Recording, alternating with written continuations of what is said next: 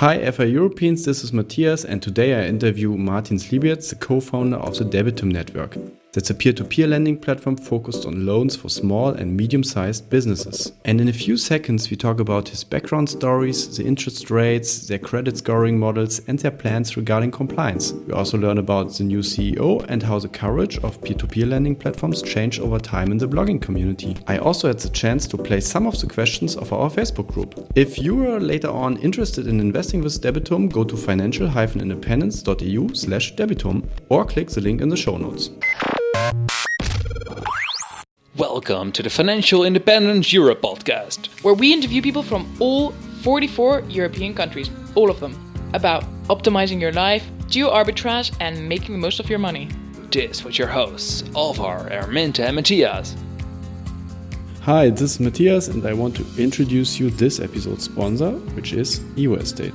Evo Estate is a real estate peer-to-peer aggregator, and with one account you can build a diversified portfolio of projects of many different deal providers across 11 countries. What I really like about them is that Evo Estate founders also invest personal money in some of the projects, and you could choose to follow them to invest in these curated skin-in-the-game projects manually or just using the auto-invest feature like I do.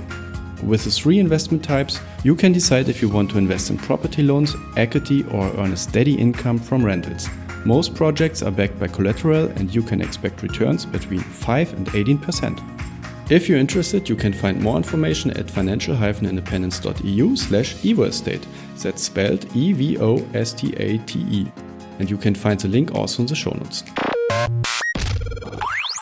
Welcome everybody to another episode of the Financial Independence Europe podcast. And today with me is Martin Slibierz.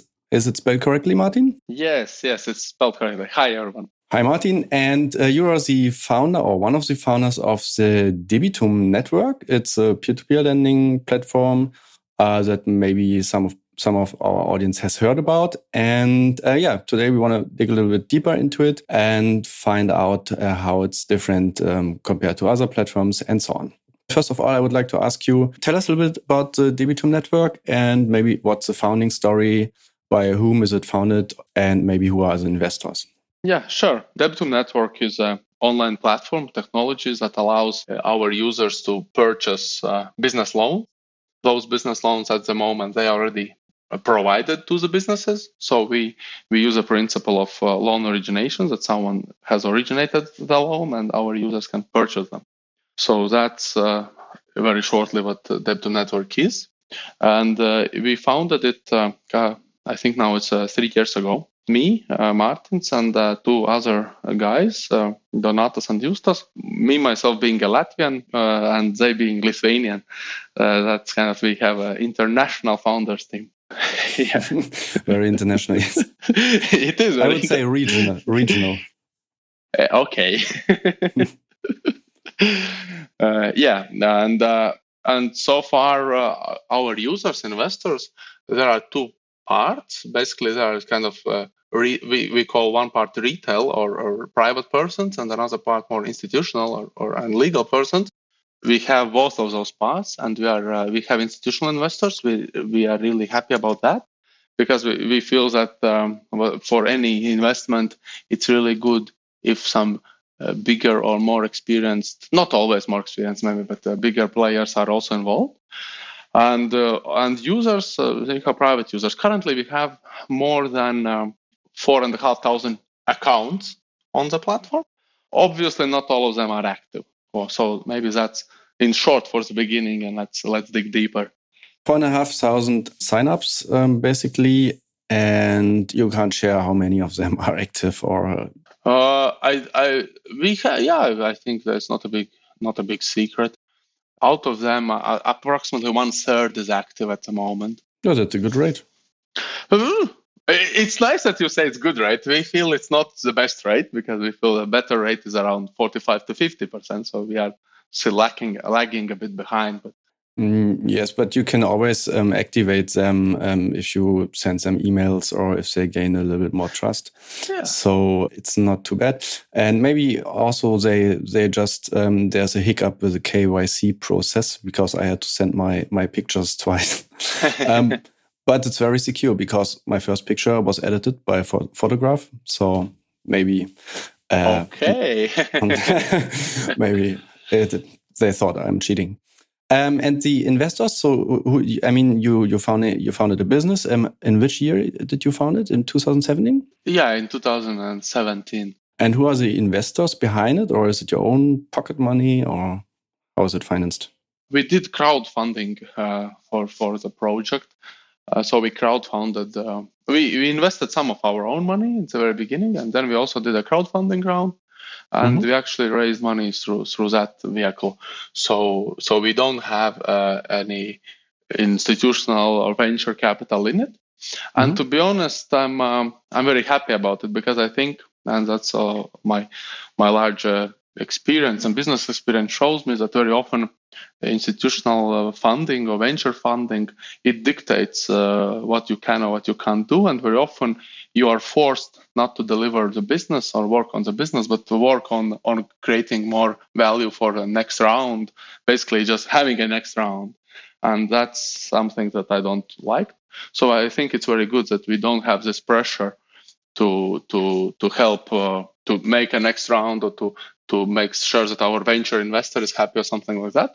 Rather, we can work on quality. We can work in our own speed, and we can build it up as we feel it's more comfortable or better to do. And was it an ICO? I've read about it just a little bit. Was it an ICO or just normal crowdfunding on a crowdfunding platform? The ICO as a term, it wouldn't be 100% correct, but it was something very similar. I would assume it was token generation event. So yes, it was in a way related with all that, with all blockchain and cryptocurrencies and things like that and tokens. But yeah, there are different terms, and I think we shouldn't get into it. It's a totally, I think it's a topic for a different, like for a podcast. Yes. Okay, then next time. And how if you have some business angel or something, you mentioned that you have to do additional works like reporting, and so they always want to create more value and have reporting. Do you also have to do that for the crowdfunders to create like a quarterly reporting that I know from my crowdfunding investments? We do have some reporting, like how we are structured. We have the project. We have a board that is with board members and some advisors, and we do reporting for that. We do it now on a monthly basis, and also we do some also reporting for the crowdfunding community on monthly basis. Basically, we share some statistics. We share some what has been happening recently and what we are planning to do. Cool. And what's your personal background? So what have you studied or what's your background? I have studied finance and economics. I graduated a bachelor in Riga in Stockholm School of Economics. That is top 17, I think, in last report in Europe in that area. And then I graduated also Latvian University and got a master's in economics. And then I got one more master in Lithuania, because I just felt that I want to learn and study. So I got one more economics master in Lithuania and also graduated the executive MBA course. But even though I have a quite extensive financial and economics background, my life I have worked for technology. So all the time I have worked for technology. Mostly I have worked for technology, so I have a very strong technological understanding about how products are done, processes are run, etc. So that's my background. Other co-founders have one has similar background. It's more like economics and finance and more investment and lending experience, and another has a more legal background and business development background. Sounds good. Maybe too much of education. it can also get into your way if you know too many things. Actually, it's all about the same, right? It's economics and business. It's interesting to see if it advances when you do it and another degree in like 5-10 years. So has it changed, right? By the way, do you have an office? Because nowadays it's very important for people that you have offices. Do you have an office people can see on Google Street View? We have an office. We have a legal office we have in Riga, because the operator of the platform is registered in Latvia. It's basically due to legal framework. It's more positive for this type of activity in Latvia. We can also talk a bit more maybe later on now about legal and what are our plans for licensing and things like that. But no, that's why it is in Latvia. But most of the team is working from Lithuania, from Vilnius. And we have office now. I'm looking through the window. We are actually sitting in the city center, in an old part of the city center, and there are quite many people in the office. So more than 5 full-time. Yeah, full time. We have full time. I think it would be around 10 to 15 people full time. Because not all of them are full time, so we but approximately. Yes, I also talked with Sauli. She's also, I guess, a core member of the team. Yeah. And that I'm saying that from the home office, because now I'm consultant, so it's normal to have maybe no office or sitting in the train and so on. But nowadays it's very important. For our industry, right? It's a bit funny because in tech industry everyone goes and works from home. But for this digital industry, nomads, but peer-to-peer needs to have offices. Yes, but I think it's just because of a couple of cases, and that's kind of now it's but no. Yeah, we have it. We have an office. Perfect. And we on Financial Independence Europe podcast, do you think peer-to-peer can help people to achieve the goal? Have you heard about this financial independence community? Is it called FIRE? Yeah, the FIRE movement. Yeah, the FIRE movement. Yeah, I think that's I have, having all this education, I have been taught all the time that you have to invest and that you have to save and invest.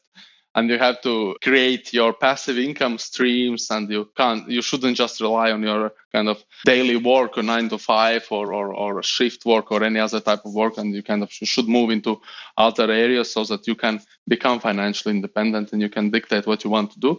So I kind of know about it. I have thought about it myself for a long time. I set myself a goal that I don't want to be forced to work at a certain age in my life. So I'm going towards that, and so I think it's a really right movement, a right way people think. I think that era of factory workers or office workers, etc., it should move. It should change. And peer-to-peer can also help with sustainable, with a monthly cash flow. Exactly. For those people, so it could be one part of the mix. Yes, it's one of the streams, I think. Yes. And how old are you? It's a good question. 35. Oh, not bad. Yeah, I'll be 36 in a couple of months. Reasons to celebrate, I would say. Yeah. Let's move on a little bit to the business side of Debitum, how it works. And so first of all, I'm interested. So you're not focusing on all peer-to-peer, so you're not a general peer-to-peer platform, but you focus on small and medium-sized business. Mm-hmm. What problem, also when did you discover the problem, and how do you solve that for these companies? It actually goes far back. Some 7 years ago, we started here working.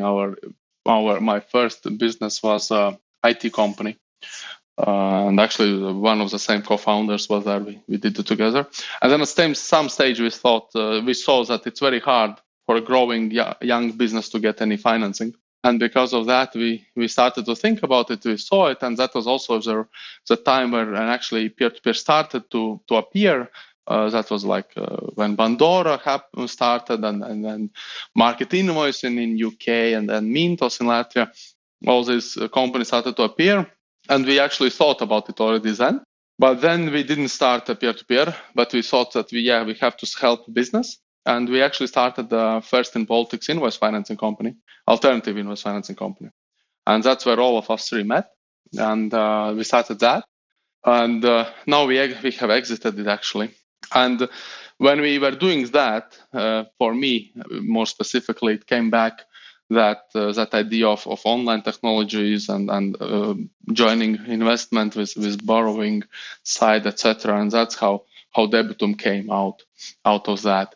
And why I personally want to facilitate SME lending more, because I know that like in SME lending, there are businesses that want to grow. There are businesses that have that have issues growing, and they can actually benefit from taking a loan, and they can grow, make more money, make more revenues, maybe hire more people, etc. I have gone through that.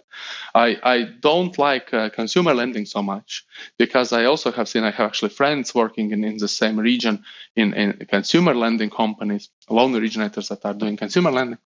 And I have seen them from their example, from their experiences, that quite many of those people actually, they don't take money because to grow something, to make their life better, but basically just to consume and get deeper in the debt, like with a credit card debt in US, for example. And I just don't want to be part of that. So I don't want to be part of that, and I don't want Debitum to be part of that, of kind of actually not helping people, but making it maybe even worse for them.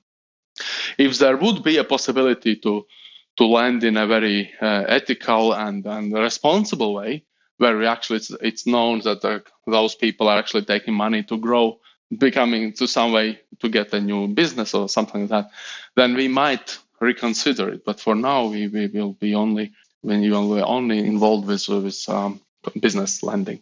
Yeah, I also think that there can't be enough supply of financial funding for small and medium-sized companies, because they are creating new jobs and they want to implement their ideas and so on. So I think it's a pretty nice thing.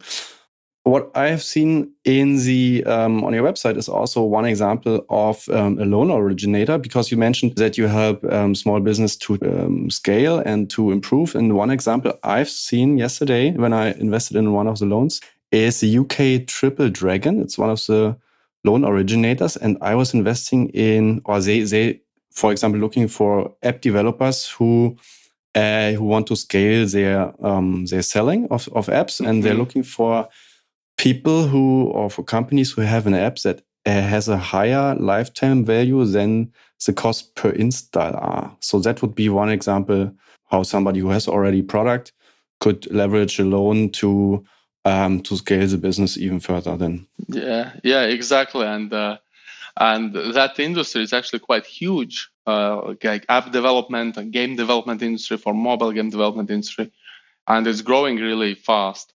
But traditional finance, they have no clue about it.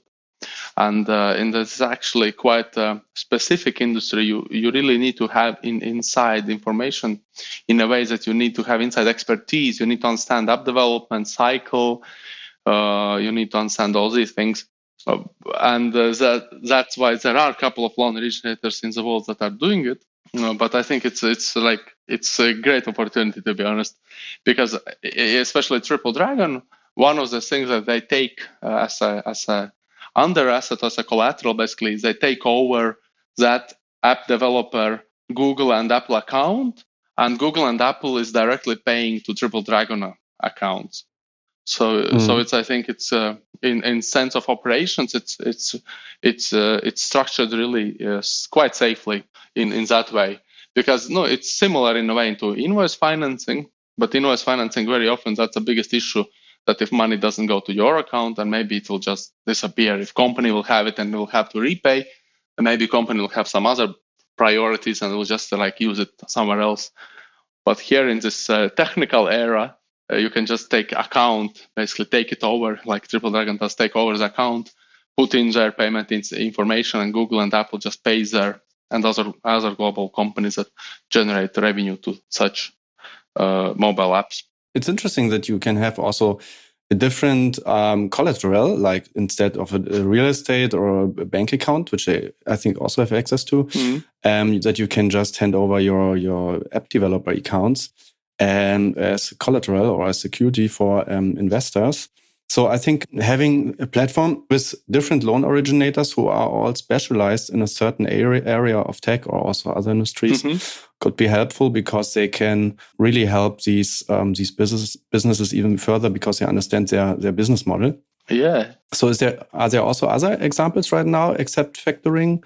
No, like company-wise, again, we have also this Cardec from the Netherlands, and it's also a very interesting model, because what they do, they take over. There are lawyers that are paid by the government in the Netherlands, and so basically what they take is that they take government's promissory note to pay those lawyers in certain period of time, basically when the court case is ended, and they pay right away to the lawyer, to the law company. So it's also, I think, a very interesting model where basically they have found a niche because background of theirs, again, they have to have the same background. So background of theirs, actually, they are in law. They have a legal firm and they know this process very well, and they have found this niche that there's a lack of this funding in it. But we also out of that, as a collateral, we take actually different. We take different loan originators. So it's something with invoices, with these like Triple Dragon case, Cardac case. Then it's like a business loan where it's just like monthly installments for a year or 2 years. We have Microcapital Romania that is working like that. And we also have just recently added a company, Novity Finance from Lithuania. The latter, Novity, also having a European Investment Fund AIF guarantee that if the business will not pay back, then they will actually pay back. It's actually, I think, a huge step for this company, for Novity, to get such recognition from a European funding instruments. Yeah. And Cardac, one guy in Facebook asked if there are also new loans from Cardac are coming to the platform. I understand the question because I think we uploaded around 50,000. It was not a huge amount. We uploaded 50,000, I think, and they were bought out, I think, a couple of days. So I understand the question. Actually, I looked at it as well. I asked the team if there are new loans from Cardac, and I understand that yes, there are going to be new loans even today or tomorrow. I don't know when you publish, so maybe it will be in history. But yes, there will be going to be new loans from them on a constant basis, I assume. No, they really like these loans, but obviously you don't have unlimited supply, of course, because it's maybe a small niche. And you mentioned that you upload these loans, so it's kind of spreadsheet. You just upload. We have two options. We have option for a loan originator to integrate their solution with our solution and upload automatically and repay automatically and do all these things system to system. But we also have a kind of a manual possibility to upload manually. And usually smaller originators that maybe don't have such a fancy IT system, or they don't have, or they have system for their recording their activity, but they don't have a possibility to integrate it. Then we use a manual upload possibilities that goes that we can do. So basically, they transfer to us information manually, and we upload it. And the institutional investors, do they also use the interface casual investors are using, or do they have some fancy Bloomberg terminal for you? No, they have two options. We don't have the fancy Bloomberg terminal, but they can either use the same interface, and some are doing, or they can actually also integrate. And when integrating, then they basically can take all data to their solution and then do activity from there. For example, we have an institutional investor from Switzerland, and they have integrated with us. And what they do is that they take all assets to their side, analyze it through their perspective, compare it to other opportunities that they are investing in, decide where to invest, how much, put all the investments through APIs, integration, also follow all my investment data through integration, etc. So we have this kind of possibility to either regular user interface or integration. As usually, these Swiss people are ahead of the game. And Bondora has also an API that normal people can access, but this is not public right now for everybody to use API, so that developers can run their own analysis of the loans and so on. Oh, okay. We haven't done it public. We want to see. We want to know at least who is connecting and etc. And of course, always with integrations, there might be some issue, might be some. We have seen it when we integrated with a couple of with the institutionals as well as loan originators. There are of course like questions on what's that exactly, how is that going. So there's usually we would say that there might be needed some support. So that's why we don't do it like in a public way now.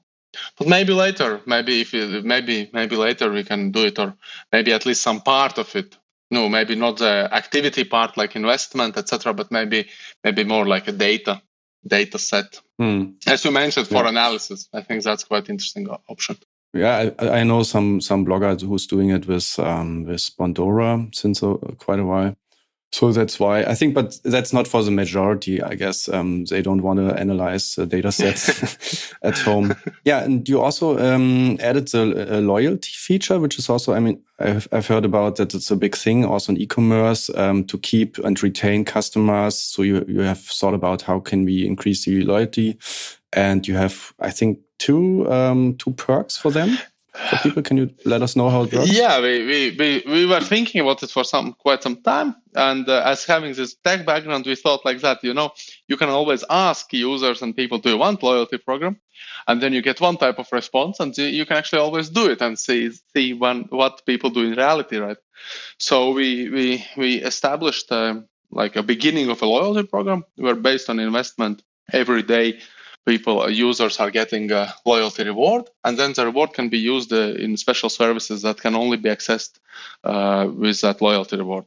And the two services we have right now, one is to follow an investor. What does it mean? It means that for a certain period of time, I think it's currently 1 week, you can actually see all top investors anonymously, not like a real investor, but anonymously. You can see all top investors in 4 categories. So it's basically highest return, lowest risk score on the asset level, smallest delays on assets, and one more thing that I always forget. And so basically what you can do, you can see all assets, current and historic. In your asset list, you can see all assets. They will be marked where that particular investor has invested. So in a way, you can see where has invested, like top return guy, or the guy who has highest credit scores in their assets, etc. So you can kind of learn from that and see how your investments differ. So kind of copy trading for peer-to-peer. Yeah, but we don't do copy trading like automatic, because when you have it copy trading in stock market, etc., you usually kind of feel that there is unlimited supply, right? Like unlimited supply of an Apple stock or something, shares or something like that. But in our assets, you don't have unlimited supply. So we were actually thinking about like automatic copying, but we then thought, okay, there will be so many edge cases when maybe it's not possible to invest that amount, and etc. And then it will be, give a wrong feedback. So now we do that. You can do it manually. You can see where that user goes, or the different, and you can do it manually. And another thing, another service for those users will be liquidating a late asset, meaning that they will basically initiate that the late asset is bought back right away from them. Their part of investment is bought back right away, so they get back the principal and the interest accrued. That's kind of more for a cash management. If you invested in an asset that you expected that will be paid back in, say, 1st of April, for example, that you actually can make sure that you can get that money out on when planned. Cool. And you have this DEB currency or point system. And one guy also asked on internet if you use blockchain with your current solution, but then also the other loan originator somehow must be use blockchain to integrate. What we do partly, we have some blockchain infrastructure in partner, like that is connected to the platform. That, of course, we have this DEB, basically tokens or points, how you call them, how you want, and they actually are physical thing on the blockchain. So we do some transactions there.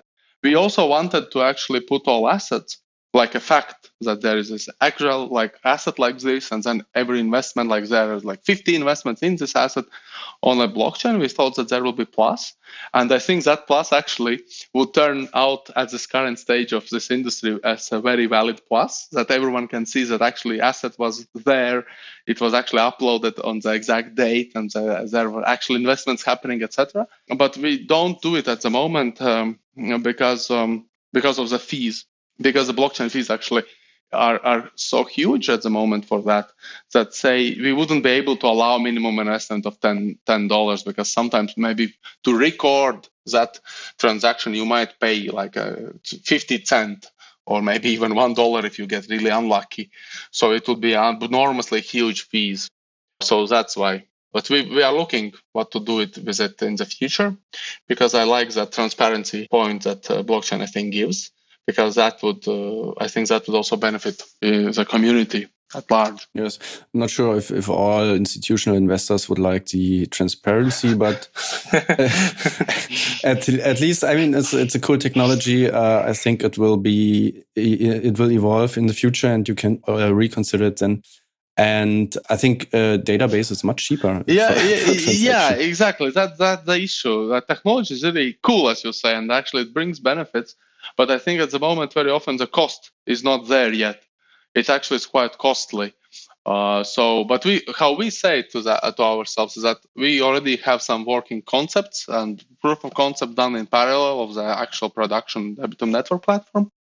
So we think like that, okay, we are really prepared if there will be a possibility to make that infrastructure in an cost-efficient way, scalable way, then we will be really ready to jump into it. Like, bam, that's it. We are into it. So that's kind of, we think that might give us an edge in the future. So keep the knowledge inside. And what you also have, and what is really differentiate against the others, is the user interface. It's quite fancy, and it's really even better than another red or pink platform. So it's I would say it's top notch. Even the details and so on. Even if you click translate, it's right there without reload. Thank you. You see that's a feature I asked the development team, because I was so fed up with it, and I tell you why. It's a bit off track. You can cut it if you want. But when I came from Latvia to Lithuania, I didn't understand Lithuanian, and I had to deal with different governmental institutions. And very often with some keywords, I was able to find information that I need in Lithuanian page. And then I wanted to change the language to English to get all the details. And always it restarted to the front page, to the landing page. And I was screwed. I never was able to get the information. So when we were doing Debitum, I was like, hey guys, no, we have to do it in a way that it just puts you on the same page. And if you ask for it, you get it. They're delivered. Yeah, exactly. It's off topic, but there's small details. They are important, and actually, all team is involved in that. Like developers, business side, they are all putting attention to that detail. And some other. Now let's maybe talk about the interest rates. I read on Facebook from Artyom, one of our community members, who said, "How can you keep these high returns in the future?" And I was thinking about, okay, our audience also has these ETF plans where they invest for 10 to 9% in average. So I was thinking, why should they invest in peer-to-peer or in Debitum, which also has a range between, I think, maybe 6 or 5 to 9-ish%. So how can you keep the high rates? And how would you convince somebody who is investing in ETFs to invest with Debitum network? First of all, I think that it's not just return. Of course, I think it's more to investment. One is liquidity, of course, and another is also impact. I think it's a social impact or any impact. That is a big thing in recent years. So I think in a way, when you invest in Debitum, in a way, it's very similar, because all the loans are backed with some assets. Usually it's either invoices and receivables. It might be real estate, some other assets, movable assets, warehouse. So in that sense, I think secure-wise, it's very similar.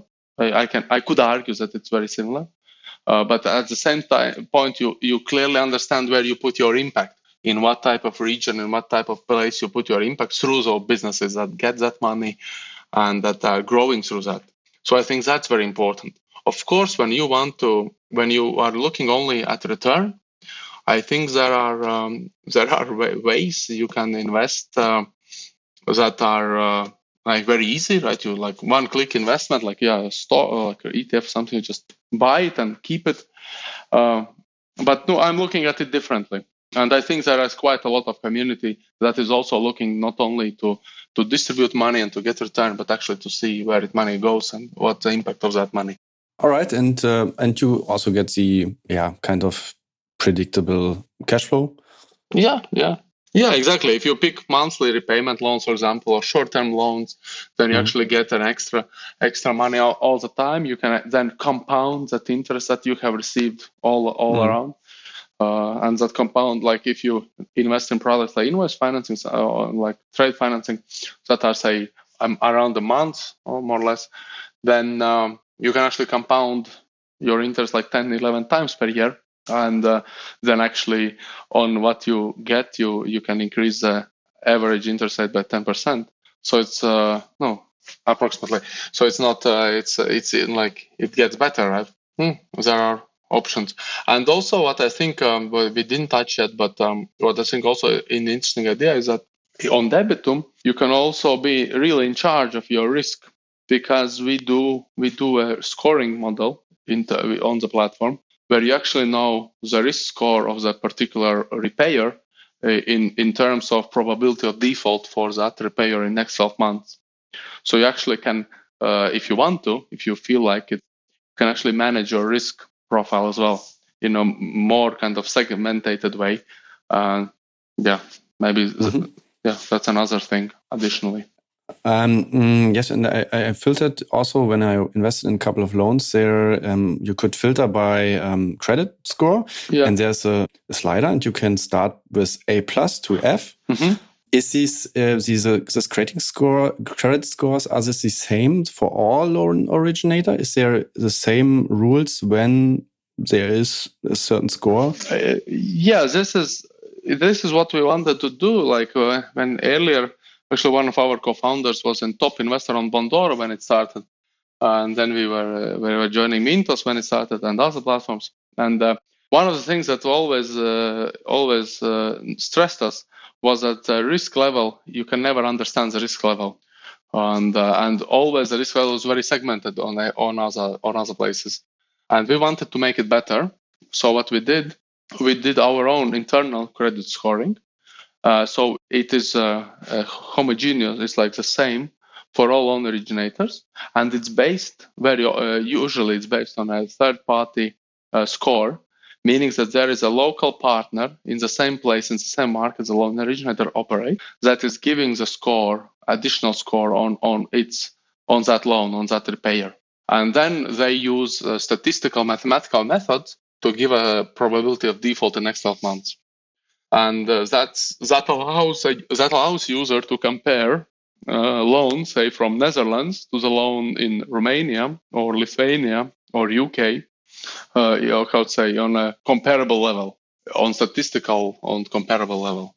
So you have a different scoring provider in each of the countries, like Netherlands, UK, and so on. Yes, and they take the borrower, and they see, is he worth a credit score A, and so on. Yes, what they do, we operate with larger companies, like for example, we operate with Coface in Romania, with CRIF network and European network.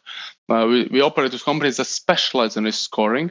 That's again a different podcast that we could run, but I personally think those proprietary kind of individual risk scoring models for loan originators, they make me laugh, based on big data or absence of big data in most cases. And so what we do, we collaborate with companies that are professionals in that area, that score all the companies in that market, and we take that score from them. And that's why it is kind of homogeneous. And that's why we can actually say that, okay, this loan is that and that score, that and that probability of default in the next 12 months. Also, a plus of that is that we actually know all borrowers. We actually have all the company numbers for all the borrowers. We actually know who is the borrower who is the repayer. And I think that also sets us apart from many other platforms where that data is anonymous and maybe only checked in a random verification process. For us, it's a crucial point that all loan originators have to give the details of borrower and repayer. And do you also plan kind of score or rating for these loan originators, or I just haven't seen it? We have, of course, we do it internally.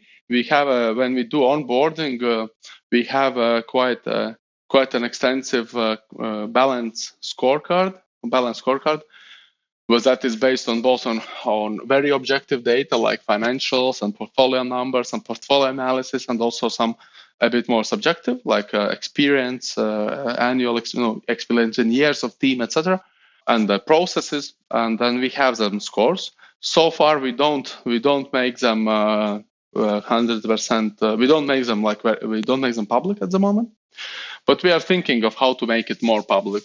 We don't want to give away the whole models that we use, because I think that that's exactly our expertise. This loan originator onboarding, loan originator analysis, and we don't want to give that all expertise away, but we want to give like summary of what we have found, summary of pluses and minuses. So we are working on making that information public. I mean, it's your intellectual property a little bit, but I mean, for investors, it would be nice to have an auto invest to just pick rated A loan originators or rated F loan originators to automate the investment process. We refuse all loan originators that we don't feel that will be able to originate loans. We will not be able to collect on those loans and will not be able to do buyback on the loans. We refuse all of them. And we actually have had cases already where we refuse originators, and we also have had cases where we refuse an originator and someone else takes the originator. So it doesn't mean that we are better or worse, but it just means that we are different. So that's how we do it. And basically what we feel very confident about originators that we have, and we have no problem putting our own capital in all of them. And if we wouldn't feel comfortable about any of the originators, and we have had a case like that in the history, we actually have a point that allows us to push emergency brakes and require an instant buyback of all assets and termination of collaboration.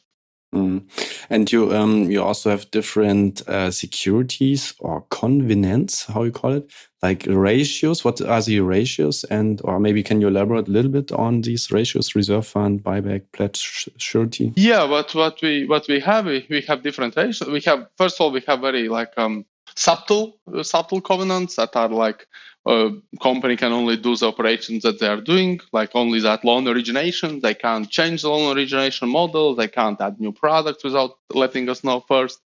Of course, things like the dividend payouts and things like that are kind of like regular covenants, right? The debt to equity is one of the ratios that we are looking at as we are putting as a covenant, and positive profitability.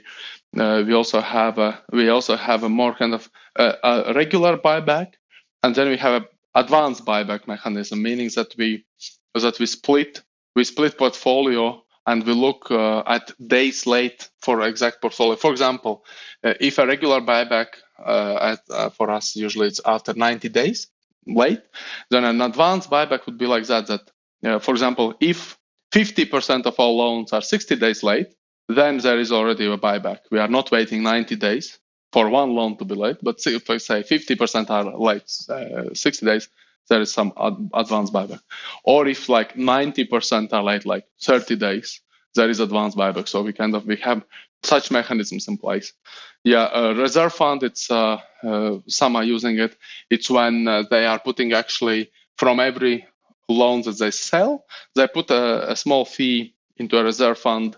If there would be a buyback situation necessary, we would already have some pool of funds available. There are different structures that we work with or we are using for different loan originators to make sure that they actually can collect and that they actually can provide, as they have funds to provide if there is a buyback situation. Yeah, so many mechanisms that you have, and you can also see on the loan page or originator page, you can see which mechanisms are working for this particular loan originator. Yes. So that you can make your choice when investing. Yeah. Yeah, so and that leads me maybe also to the next topic, which is compliance. There's a new European crowdfunding regulation, but first of all, what compliance rules are you currently have to apply or comply with?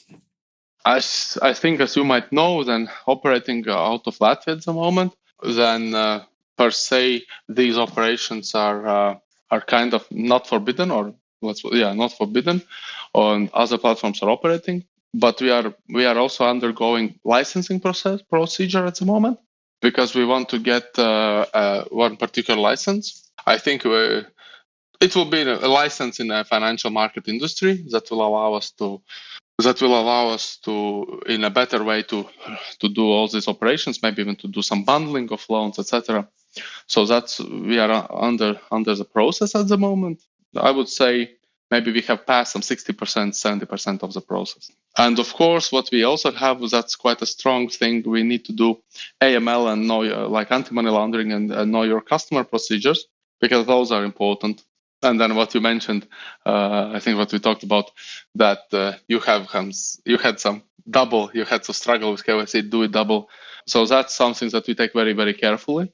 And that also brings a lot of security for users, because we make sure that we know who the users are.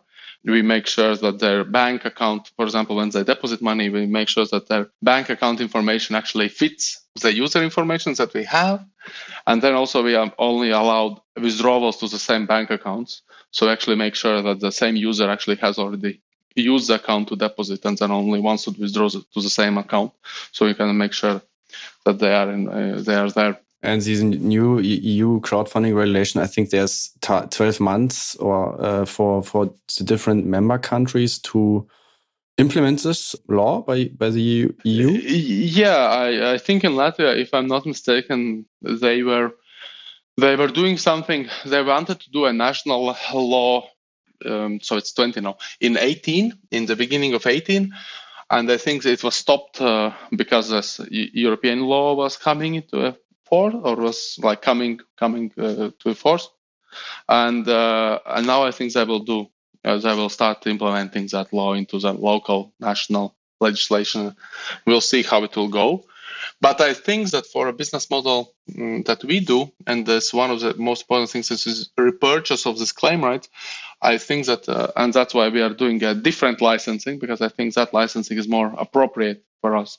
Okay, so then let's see what kind of licensing you get. And I think there's also the maximum of 5 million per loan originator that you can have in this regulation. I think some other platforms might be that they also are above this 5 million threshold. So let's see how this will be implemented. Yeah, I think I understand how I understand the process currently, and that many, at least what I know in Latvia, is that many platforms are going to regulator on a regular basis, discussing and moving on and each in slightly different option, slightly different way. Because of course, at least that's how we perceive it. We consult with regulator.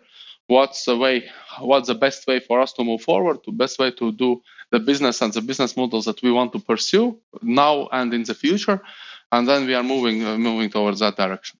All right, so then let's see. Any wish you have for the regulators? They probably won't listen here to this podcast, but any urgent needs that needs to be regulated for you? No, I think it's all good. And actually, I was surprised how nice is Latvian regulator. How friendly, maybe not the word, but like how much they want to consult and help out. And I think they just need to do a bit more PR. Like Estonians and Lithuanians in neighboring countries are doing it. Yeah, there's probably some competition between these countries, and that's why they also try to create a nice environment for these companies. I guess Germany's not so nice because they don't care. Yeah, and so to summarize, maybe, so you want to comply with some of these regulations and also have additional efforts for licensing. You have a lot of mechanisms for backing up these loans, and also have your own scoring model for the loan originators, but also in public for the borrowers themselves. Mm-hmm. So kind of compelling package right now. So let's move on. What do you think about this media coverage? Would you say if peer-to-peer is kind of growing and growing and growing, like to some point where it's like the stock market? Because right now there the coverage is mostly from bloggers and so people in their bedroom writing stuff about peer-to-peer platforms. Would you say there's also some normal media coverage soonish, like in newspapers, like TV, who are now reporting about stocks? Would you say there also is some TV show for peer-to-peer investing in the TV soon? I think in general the amounts are quite way too small at the moment. It's just even if you look at the biggest ones, it's just a couple of billion. So it's nothing if you compare it to stocks. Like I recall for another topic in the European Parliament was discussing with local legislators, and they said, it's a couple of trillion industry. If it will go bust tomorrow, no one will notice. So who cares? So I think it's just too small at the moment. And I think it would be great if there would be more media coverage, but I think it's just too small of a topic at the moment. And I think the only way currently to get media coverage, unfortunately, is with negative cases. But I think it's just too small for more positive cases, unless those bloggers actually that are doing a good job now, that actually they move maybe more into a traditional media. Yeah, that also the bloggers are kind of need to professionalize. Maybe some bloggers become a media company, or some bloggers also have different business models. And also, I had the feeling that in the beginning it was just nerds. Then there were some bloggers, they hyped it and they just made people look only for the returns. And then there's another shift complete to the opposite, that is so much criticism and everybody is not paranoid, but scandals also generate clicks. And so I think then now, normally it should now go to a constructive, healthy and balanced ecosystem so that you have just normal coverage. I think that's a healthy process that all industries or all new domains are, have to work through. And let's see how it grows, and if there maybe is CNN just for peer-to-peer somehow in the future. I think, maybe it takes a while. What would you give as a last question, maybe before wrapping up, as one advice from you for somebody who wants to start with peer-to-peer? How can that one be successful? How would you advise them to invest? I think, first of all, it's very important for the person to actually look into the risk profile and understand that in any investment, you shouldn't invest more than you can actually afford to lose, even if you never expect to lose it, or even if you will not ever lose it in 100 or 200 years, but you should always only invest what you can lose. I think that's the first thing. And then I would suggest to look into to risk profiles, to do some initial analysis, look at the different platforms available, look why they are doing exactly what they do, what are the reasoning behind, the logic behind, what are their internal processes on onboarding, due diligence, etc. Then I would also suggest actually to investigate, reading and listening to bloggers, to other counterparties, maybe even see what the loan originators talk about, write about bloggers, what they do, platforms, regulators, etc. See to get a better understanding. I am a believer that you should only invest in places that you actually understand. At least you understand how it works and what are the basic principles behind.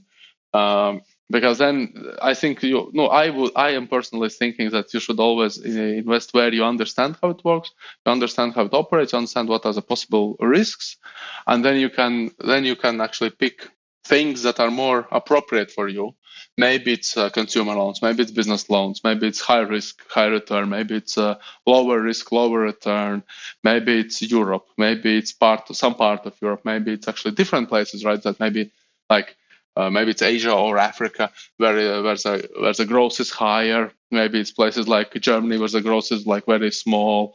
No, it's different places. So I think that everyone should do their homework and they should dig into the topic first of all.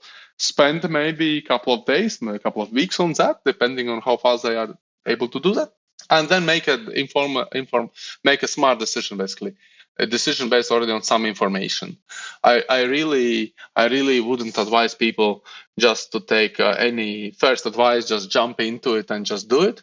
In my experience, I have had many investment opportunities provided to me in a similar manner, and I have learned the hard way and the easy way that you should understand what you're doing, and then you should, because then you are able to take responsibility for your actions, right?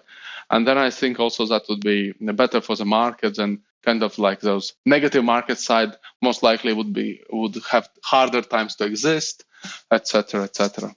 So quickly in one sentence, yes, just understand where you're going into, understand that there are risks and returns, and pick what fits you better in terms of product. Bam. And that's also true maybe for the stock market. Some are good with quality stocks, some are better with momentum stocks. Exactly. And some are good with dividend stocks. It's like it's you need to feel also passionate about the strategy you pick, because otherwise it's a pain to research and read a lot of magazines and blogs and so on. Exactly. Would you advocate for specializing your investments, or for diversification? It depends. I mean, if you really believe, or if based on your strategy, if you really think that certain loan originator, certain region, etc., it's the best place on earth, I think you should just go in there. Again, taking in mind that only risking what you can lose. But then I think that why not? If you really believe in certain industry place, you just go in there. That's what you would do in any other place, not only investment, or not only in this type of investment. If you don't have a strong feeling about certain place or certain product, etc., then of course diversification might help, and in most cases it would help. But just make sure it's an actual diversification, because sometimes I think sometimes it might seem like a huge diversification, but at the end of the day, it maybe is a small, because there are like some single points of failure in that schema, and then it's not such a big diversification. So I would advocate, if you want to diversify, more platforms, more loan originators, more loans, more broader region, broader product spectrum, etc. Mm-hmm. So very good advice, and thank you for that. And let's finish it now. Or I already mentioned that you finished. Okay. But maybe just one question: where's Debitum Network in 2025? I think we are top investment platform for business loans. I think because Schulte is we played football together, so I say you will be top consumer loans and we will be top business loans. But yes, in reality, I think that we are top business loan investment platform. And even before Linked Finance and Funding Circle, I guess. I think, as you see, some of them even go bankrupt. So who knows? Who knows if no one else will go there? But I think the issue is that yes, and I can tell you why. Because we are not afraid from eastern part of Europe, Central Eastern part, and most of them are afraid.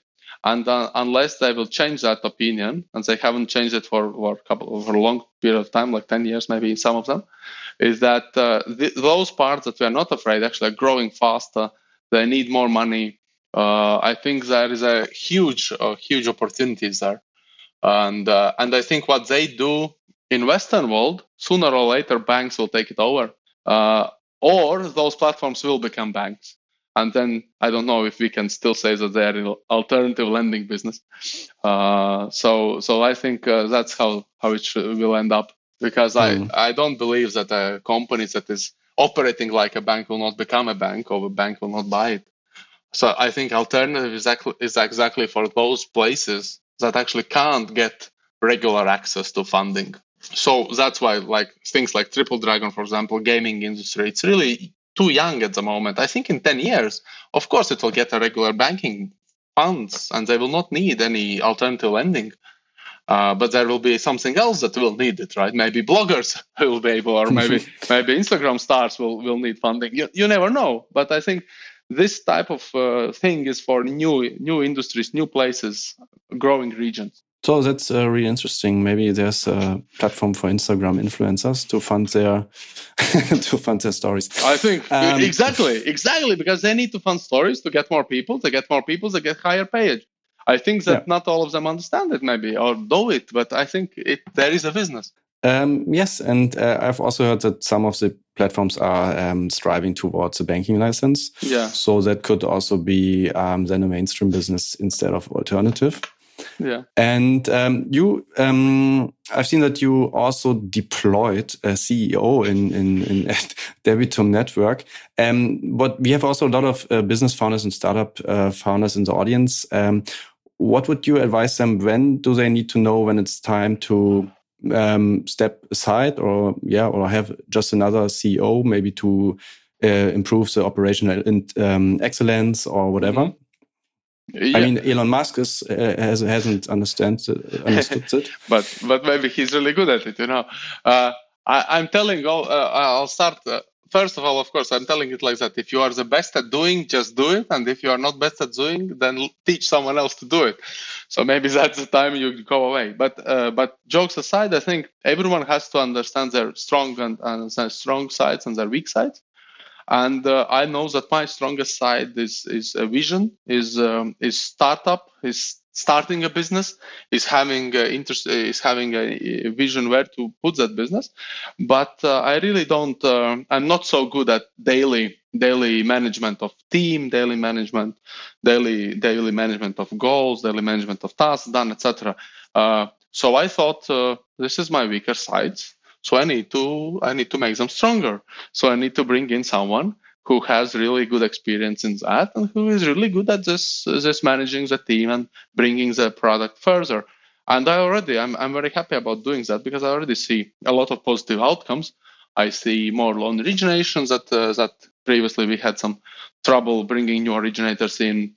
I see new investors on the institutional side. So I see a lot of positive things. And I think that we can complement each other.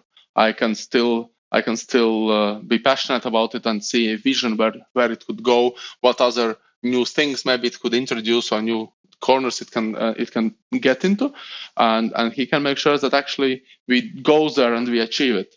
So I think the suggestion is that you need to understand what you're good at and what you're not so good at, and then you need to understand what is needed for the business at this moment. And for me, I thought that we really need to get way better at execution on a daily level.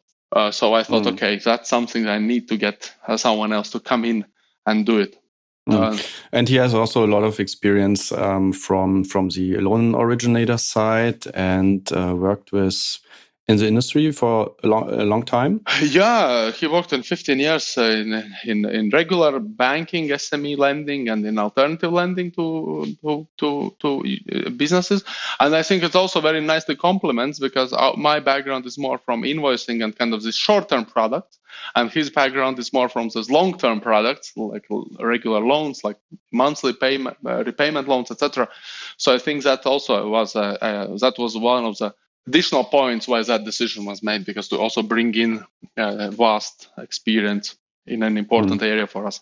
So broader skill base to scale better the Debitum network. Yeah. So we finished, I would say, and we have a couple of questions we always ask. Where can people find you online if you want to be found? You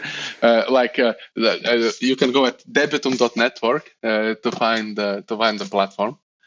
If that was a question. If where to find me, then go to LinkedIn and type in Martins Liberts. Perfect. Of course, for support requests, please go to Debitum Network. And we always ask, what is one resource people who want to become financially independent can read or listen to? Do you have any book that was really good, or a podcast or a journal you can recommend? Definitely. It's Gary Vee. Just go listen to Gary Vee, consume Gary Vee podcasts, Gary Vee vlogs.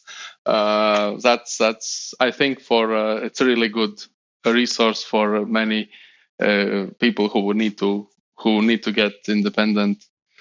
This Instagram guy who's writing all of the time comments and he's not Instagram. See. Also, you need to go and look at his video. He's a multimillionaire who is also happens to be on Instagram. But I think he's a really awesome guy. For me, he actually brought up some things in my thinking that I knew about, but maybe I have forgotten. He reminded me of those, and I think I don't say that's the only person, but for me it left an impact recently. So I think it might leave for some other people as well. And it's quite entertaining also. and he also reminds sometimes of the things you might have forgotten how to improve things. And he has really great videos. And one actionable advice you have for people who want to become financial independent, so what they could do, maybe some life advice or investment advice? I think very often people don't think that they can start saving and investing right now. Very often I have seen that people say, okay, I can't start with like 500 or 1,000 or 100 even, or 50 euros. I need to have like way much more money. And therefore they just don't start, right? And I think that's a big issue. So I think even like a life advice, I think wherever you are at this point, you can always put aside certain amount of your regular income and start investing and start saving. And that will be the first step to your financial independence. So be it 50 euros, be it 50,000 euros per month, you can always start doing it. And I think that's the first step to become financially independent, is actually to take that step and to start investing and saving somewhere. Thank you for the interview, Martin. And see you next time. Thank you very much. Hi, this is Matthias once again. I hope you had as much fun as I had with the interview. If you decide to give Debitum Network a spin, you should know that there's an additional cashback on your investments for FI Europe listeners. Find out more at financial-independence.eu/debitum. Of course, this is no official financial advice, and we encourage you to do your additional research and ask your financial advisor.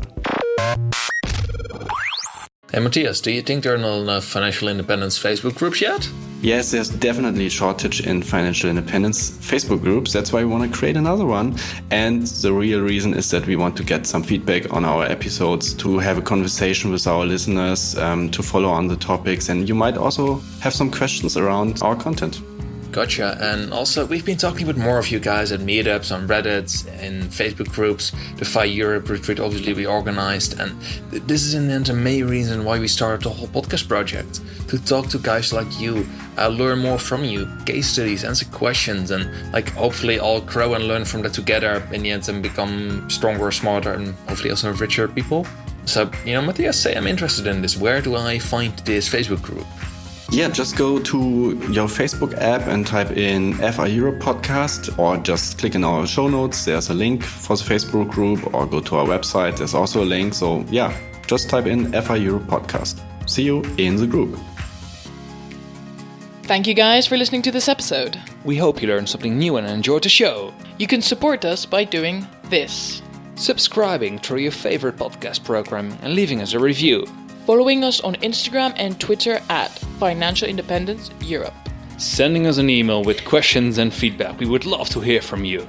All the mentioned articles, books and cool resources can be found in the show notes at financial-independence.eu. Thank you for listening and see you next time.